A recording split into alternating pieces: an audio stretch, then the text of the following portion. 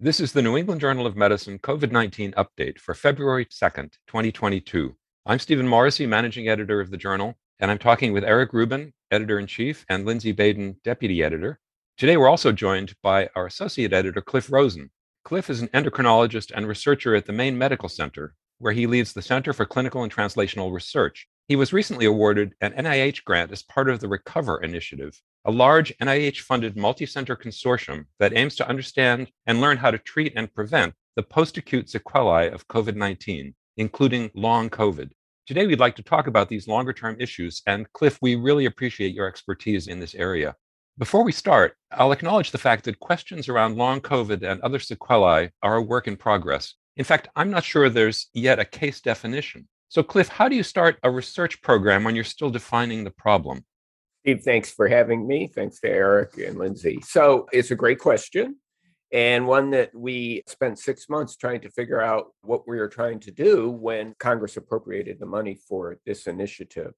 So we spent 6 months with a group of 50 investigators around the country talking about what our protocol would be and how to do it. And it was clear that we could really not predefine PASC or long COVID, post-acute sequelae of COVID, but rather, under the direction of the NIH in particular, there was a strong focus on letting patients tell us what the syndrome is through interviews, blood work, X-rays, CTs, MRs, sleep studies, wearables, and a whole host of surveys. And the basic message was, we need to define long COVID or PASC and how it develops, rather than starting out with a predefined idea of what it was.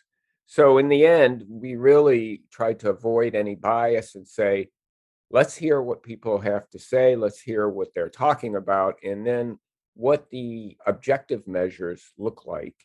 And from there, we could go on to really look at what the pathobiology is and potentially the treatment. So there are a number of different symptoms associated with this post-COVID complex. And in our long COVID clinic, which is extremely busy, and I'm sure it's true around the country, the three things that stick out to us are brain fog, anxiety, and shortness of breath. So it's a host of symptoms that cover a wide array of tissues that are potentially damaged. One of the biggest challenges, though, is we needed a control group because we were clear that a lot of these symptoms can occur in patients who walk in for other reasons, and that we needed to try to tease out what the particular aspects of long COVID were. So the way we did this, and this was a group effort headed by NYU, which was funded to coordinate the study, was we embedded a system for newly recruited infected individuals, those who had just gotten COVID, those who previously had a documented COVID infection that is as far back even as March of 2020, and then those who entered into the study but were COVID negative. And then after we collected data for 4 years and did blood work on a quarterly basis, and some of those individuals went on to get more complex tests, we were then able to think about what was the pathobiology behind the long COVID. So we really don't know all the etiologic factors, but there are some risk factors. Obesity and diabetes stick out as being major risk factors. And of course, the pulmonary complications of acute COVID infection clearly can lead to long-standing morbidity.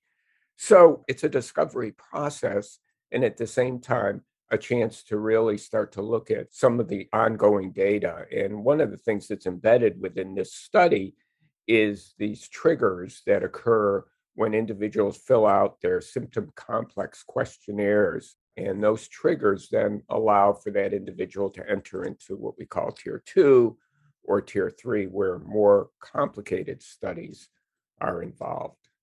Cliff, I know you started off by saying that there's no definition, but I just wanted to understand what you meant by a couple of the terms that you use. PASC, what does that stand for, and how does that differ from the more colloquial long COVID? So PASC is the NIH coined term for post-acute sequelae of COVID, PASC. And it is equivalent to long COVID. I think there's a lot of resistance to using the term long COVID scientifically. although this is a term that everybody has grabbed onto and we use it interchangeably. So I don't think there really is any difference. So, Cliff, I think there are many challenges here as you are helping frame the issue. When does long COVID begin? I mean, how do you understand a starting point? So that's a great question. And it's a key question down the road as well for a couple of reasons. So what was established was that you have an index date in which you had a COVID positive test. Anything beyond 4 weeks after that is what our working definition of what symptomatology would suggest long COVID.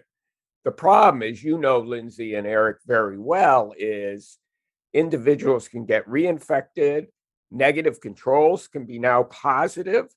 So this is a moving target, and we really have not been able to decide how to deal with that other than redesigning the REDCap entry form so that we can put in reinfection and date of reinfection. But that's a critical question about the timing.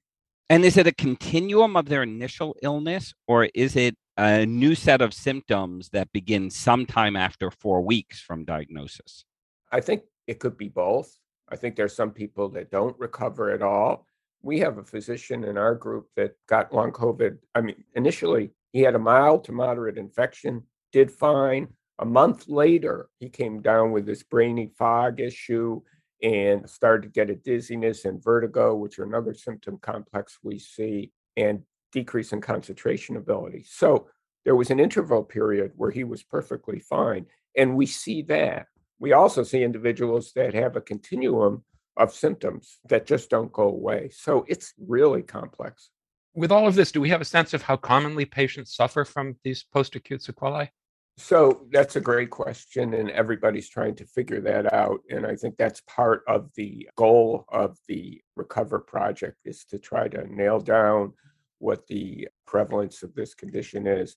You know, the estimates are between 10 and 50%. And there's some preliminary data that it's around 20 to 25%. So in the Recover initiative, what happens is if the individuals fill out this symptom complex, it's a 20-page evaluation, and some of those symptoms come up like dyspnea or brain fog, they then are triggered into a tier 2 where they get more sophisticated neuro testing and pulmonary function testing.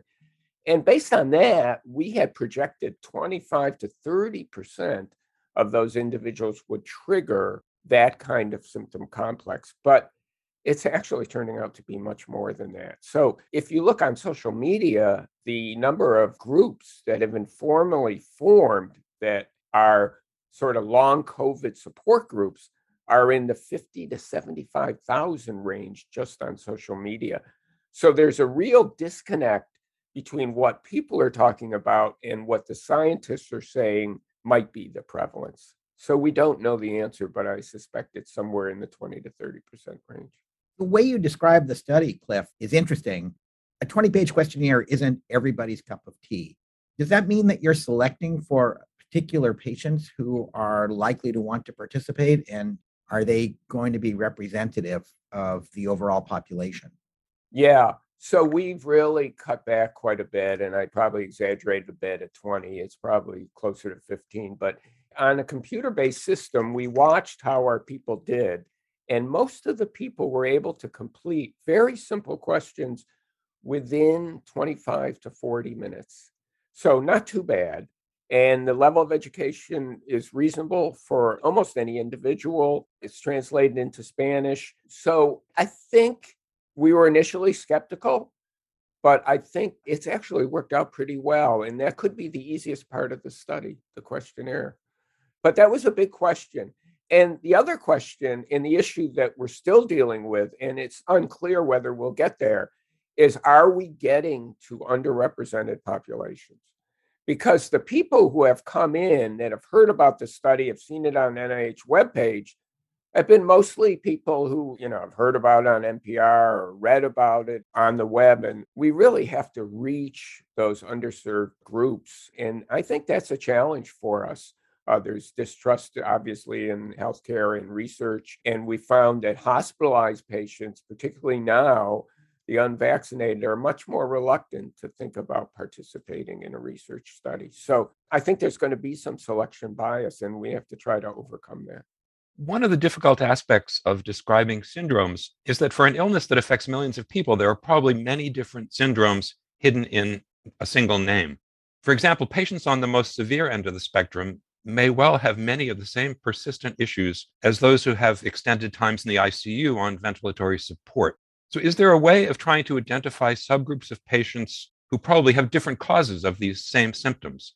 Right. So that's a great question. And we've struggled with that because it's clear that post respirator care and post ICU individuals will continue to have significant comorbidities and complex symptomatology.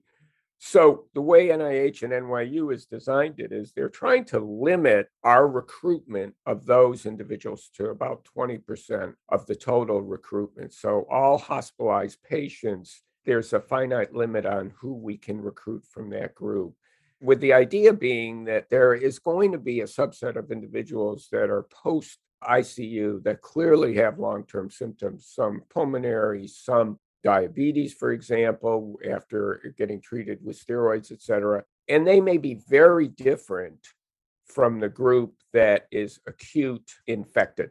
So one of the things we learned, and this epidemic has just really thrown us many, many curveballs, but one of the things that we have learned from this is that the individuals that we most want to recruit are those that within 28 days have had an acute COVID positive test by PCR, and that those individuals are to be followed over that 4-year period. Because those are the ones that are probably going to give us the most information. What percentage of those individuals that had an acute infection really go on to develop the symptoms? So we have one group, which is hospitalized patients. We have a second group, which is the acute SARS-CoV-2 infected patients. And then we have a third group, which is the historically positive patients who have gone on to develop long COVID. And within that group, that's part of the group that we see and hear about in social media quite a bit. And so those individuals we obviously want to include, and we want to do as much as we can for them in terms of research. So those have to be a part of the mix. And then what's been somewhat successful on our site is to recruit healthcare workers that have been tested frequently, particularly those who are negative, because then we can follow those individuals as controls. And those remain really important components of Recover, the control group, because we need to understand what symptoms really arise from the infection versus the stress of this whole pandemic and all the other complicating factors. So, Cliff, I think you highlight many of the complexities, and I think the control group is one of the most complicated aspects because someone who spends a month in the ICU without COVID often has prolonged symptomatology associated with the severity of illness and the associated care. Same thing with those individuals who may be hospitalized for a period of time versus those who have COVID in the outpatient or have serologic COVID without knowing they had an illness, let alone the background risk factors or conditions. So it does sound like you may have to have multiple control groups, and then the symptomatology that they develop will need to have an understanding based upon the kind of illness they had and then what their control group is. Yeah, that's exactly right, Lindsay. And there is one sort of caveat to what I described, and that is the C4 epidemiology group at Columbia also has historic controls that are negative that have subsequently turned positive. And they are going back to retrospectively analyze those individuals and follow them longitudinally. So we will have a group of individuals that are negative, then turn positive, and there's a symptom complex associated with those individuals pre-COVID versus post-COVID. So we're hopeful that that is one of the multiple controls, but you're absolutely right. And I think that's what makes this so complex. It looks simple on paper. We're going to do a longitudinal follow-up for 4 years of individuals that have had SARS-CoV-2 infections, and it turns out to be extremely complex. And That's why the design is somewhat adaptive, and we're trying to change as we go along to try to configure. For example, we have no idea about the difference in strains, substrains, and how they affect the development of long COVID. We're happy to add extra controls for you, Cliff. But one that strikes me is that there are sort of vague and very well characterized post-viral syndromes associated with other viruses, ranging from very specific things like encephalitides to the sort of non-specific symptoms, which can resemble those of PASC. Is this group represented people with other infections who have not been in the ICU? We don't know. I mean, we have not really set up a system to query individuals for that. But for example, Epstein-Barr virus, we do have serum saved and biobanked to ask that question in particular. So I think it's not embedded within the questionnaires, and we don't really know whether there's been post-viral infections or viral infections that may have contributed. So I think that's a good point. It's a tricky situation in terms of trying to understand that. But I think the one thing about Recover that is good is that we have a huge biobank of biospecimens accumulating now at the Mayo Clinic. And so NIH has opened up a new initiative to address some of the pathobiology, things that you had alluded to, Eric. So there are currently grants submitted to look at what is in the biospecimen repository, how T cells function, what previous infections there were, what metabolic complications. So I think NIH has opened up an initiative to sort of address the more direct etiologic factors that may contribute. We don't know about that currently. So, Cliff, do you have more to say about how the study works? I did want to say that, we're only one part of the Recover Initiative. I want to make it clear that the Recover Initiative is very broad. So we're doing the adult cohort study, which is almost 80,000 individuals across the country. There's also the 20,000 children initiative, where they're looking at PASC in children who have had positive cases. And then there's a large EHR study at 3 centers that will combine data from the EHR for millions of people to try to look at symptom complex and development. And then there's an autopsy series as well to look at individuals who have died from COVID or associated comorbidities and what that complex looks like post-infection. So it's a huge initiative. It's got many wheels that are turning. And, I think I've outlined, at least in the adult cohort, how things are processed. They're entered in, they fill out the questionnaires, they get their blood work. And then if their symptom complex or their blood work triggers something, automatically those individuals come back for tier 2 evaluation, a little more sophisticated testing. And then a very subgroup proportion will actually go on to the complex testing of tier 3, which will be well less than 5%, we suspect, where they'll get colonoscopy or cardiac MRI or more complicated pulmonary studies, depending on their symptom complex. So it's a tiered system. And again, it's an adaptive design. So we hope to move with the differences that are happening with this infectivity, et cetera. The tiered design seems very important. And I think implicit in many of your comments, Cliff, are the temporal element and the strain element, where if one is concerned about long COVID associated with Omicron, for example, Omicron is just under 3 months old. So the ability to even assess for long COVID associated with it just on a time factor alone is quite limited, as opposed to Delta or going backwards to Beta and the initial strain. So I think that becomes another complexity, as the timing of the variant with the amount of time for long COVID to potentially manifest itself and your ability to tease that out.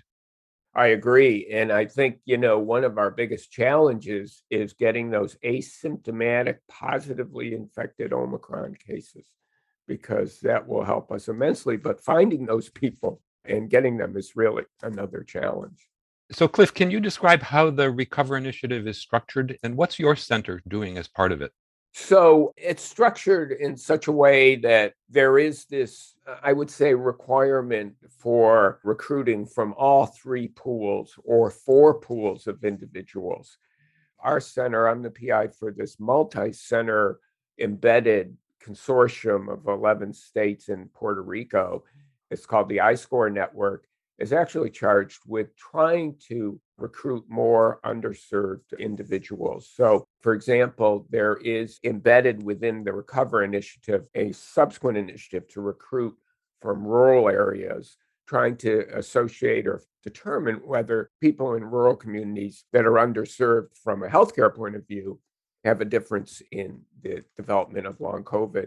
And also Native Americans, Pacific Islanders, and African American and Hispanics. So our target has been a much larger proportion of underrepresented minorities. And so we have a community advisory board that's advising us about how we can get into those communities and listen to what they have to say and eventually get some of those to participate. So that's one of the unique aspects of our 11-state consortium that's headed by myself and Sally Hodder at West Virginia University. The design, though, pretty much sticks to what NYU and NIH has established, and that is recruiting individuals in those four sort of slots and then following them over 4 years. And so the way we've done it is we initially had a piece on public radio, and then people called in. We have a long COVID clinic that's very busy, but because of the design of the study, we're actually not recruiting from the long COVID clinic, but we're offering people an opportunity to participate if they've come through the clinic, but we don't recruit in that clinic. And so what we're really looking for are the acute, newly infected individuals that we can follow longitudinally for 4 years. And that's pretty much how every site is conducting their study. With an accent on what Lindsay said, the temporal development and the fact that we'd like to get from the initial date of infection what happens, because I think that's the richest group, but it's complicated. And certainly the long COVID individuals are persistent in their symptomatology and their degree of impairment in activities of daily living. And so we need to capture that as well. So, Cliff, I'd like to amplify and explore a bit the equity issue that you raised, because I think that the platforms upon which clinical research can sit have changed in the last 20 years, 10 years, and even 2 years. And the ability to have questionnaires that can be done electronically is very attractive because it means those who can't commute or those who are in rural areas can now be engaged. But it does mean that they have to have access to technology, the internet, smart devices, and an understanding of how to use them in the ways in which the research is designed. How have you been overcoming that sort of paradox? So that's a really great question, and particularly in Maine and West Virginia, that's a huge issue for us. And we are starting to learn some lessons from RADx. We've participated in the RADx Up, and what we're hearing, both in urban centers where we have a large immigrant population from West Africa, is they do not have access to the internet. In the rural areas, Maine still has areas that are totally uncovered. So providing iPads to individuals is one strategy, but they need to have the network. And I think that's something that with the Build Back Better or with the proposal that was funded through the government, we have started to see resources being applied for internet access in rural areas. It's a huge challenge. I agree with you. And I think that we have had that difficulty for quite some time. So it's a major challenge for us. We just recently had a couple that drove an hour and a half from an area that did not have internet, and they heard about it. I'm not sure how, but they came down and they did all their forms online. And then they told us later and said, it'd be really nice if we could do this through a system that we didn't have to drive 2 hours. And so we're trying to understand how best to accommodate people like that. Recently infected, really volunteering, just saying this is really important. We don't have long COVID, but we really want to help people understand. So it's a challenge, Lindsay, and getting those rural individuals is really difficult in the state of Maine. But that's what we're charged with doing, and we're thinking about strategies to do that. We have DocuSign and we have ways to do informed consent electronically and to allow these individuals to do their questionnaires remotely if they have internet access. And I think it's not just an issue for rural jurisdictions, but also inner city, where it may take an hour and a half to take public transportation to and from a medical center. And so I think that these types of technologies, if we as a community can figure out how to deploy them wisely, can enable access more broadly to investigation and state of the art science, as well as care. And I think it's something that can really enhance inclusion and equitable research and care if we're able to better establish how best to do it across all the domains that we underserve.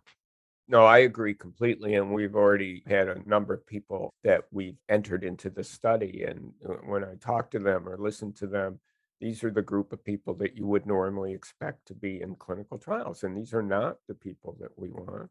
I mean, we obviously want everybody, but we do want to reach out. One of the most common questions that physicians have been getting is whether the less severe disease that we see in vaccine recipients means that they have a lower risk of persistent symptoms. Is there any evidence that might answer that question? There's no evidence, Steve. We just don't know. And it's really unclear to us what happens to those individuals long term. And again, those are the people we're looking for. A recent positive test with vaccination twice and or booster to try to follow them longitudinally and see if there is a symptom complex. So I'm not aware of any data. And as Lindsay pointed out, particularly with this widespread infection with Omicron, it's so early in the game that we really have no understanding of whether that complex could occur or if it's milder. And then the mixture is that you have an infection that is relatively mild to begin with. So does that contribute to less likelihood of developing the infection? One of the things we've proposed is looking at adipose tissue and seeing if the virus can actually be sequestered within fat tissue. There's some preliminary data from one study that's in preprint that suggests that the virus can hide out there. And so as part of this new initiative, we're interested in trying to understand whether that viral persistence, whether it be Omicron or Delta, actually does have some contributing factor in the overall symptom complex. And we just don't know that yet. Cliff, one of the issues that people have raised is the idea that getting COVID might be a good thing as it protects you against subsequent infection, at least to some extent, and that it heads us toward herd immunity. I just wonder what your views are on the risks there. Young, healthy people tend not to get very severe disease, although they can. But what about the long COVID issue? How worried should we be about that? Well, that's a great question. And I don't know the answer because I think, as I mentioned, with the virus changing and mutating and this degree of symptomatology changing, we don't have a true understanding of what that might represent down the road. I can only say that the people we've talked to in long COVID clinic and the people that we've interviewed who have entered into the study, some of those individuals have had mild infections and yet have gone on to develop symptom complex that are quite worrisome. Whether it's cause and effect, we don't know. There's a background of issues that could complicate that in some individuals, but in other individuals, it's very clear that they were well until they got this infection and then they start to develop symptoms. So my sense is that we should still be concerned that getting COVID itself is not something that's desirable and that the vaccines actually provide the best sort of immunity. Now, whether they prevent long COVID, we have no idea. But the concept that, oh, well, natural immunity, no problem. But we're seeing these long symptomatologies that are occurring that we are concerned about. So I don't think it's a good thing. I know it's out there that people get it and they're protected. But are they really? And is there a latency period at which time they then develop a symptom complex that you've talked about, Eric, that occurs with other viral infections? And I recently had a person close to us who was a healthy skier, athlete, who vaccinated and had the booster and got acute COVID. And because of some baseline reactive airway disease, that person got really sick.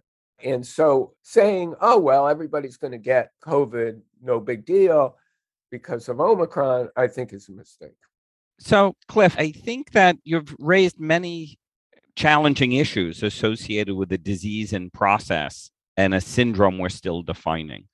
I think it is terrific to hear all the work that's going on to help us understand what may be associated with long COVID, what may not be, and then strategies should emerge on how to ameliorate it.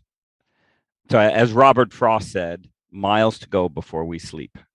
Thank you, Lindsay. Thank you, Eric. And Cliff, thank you very much for joining us today.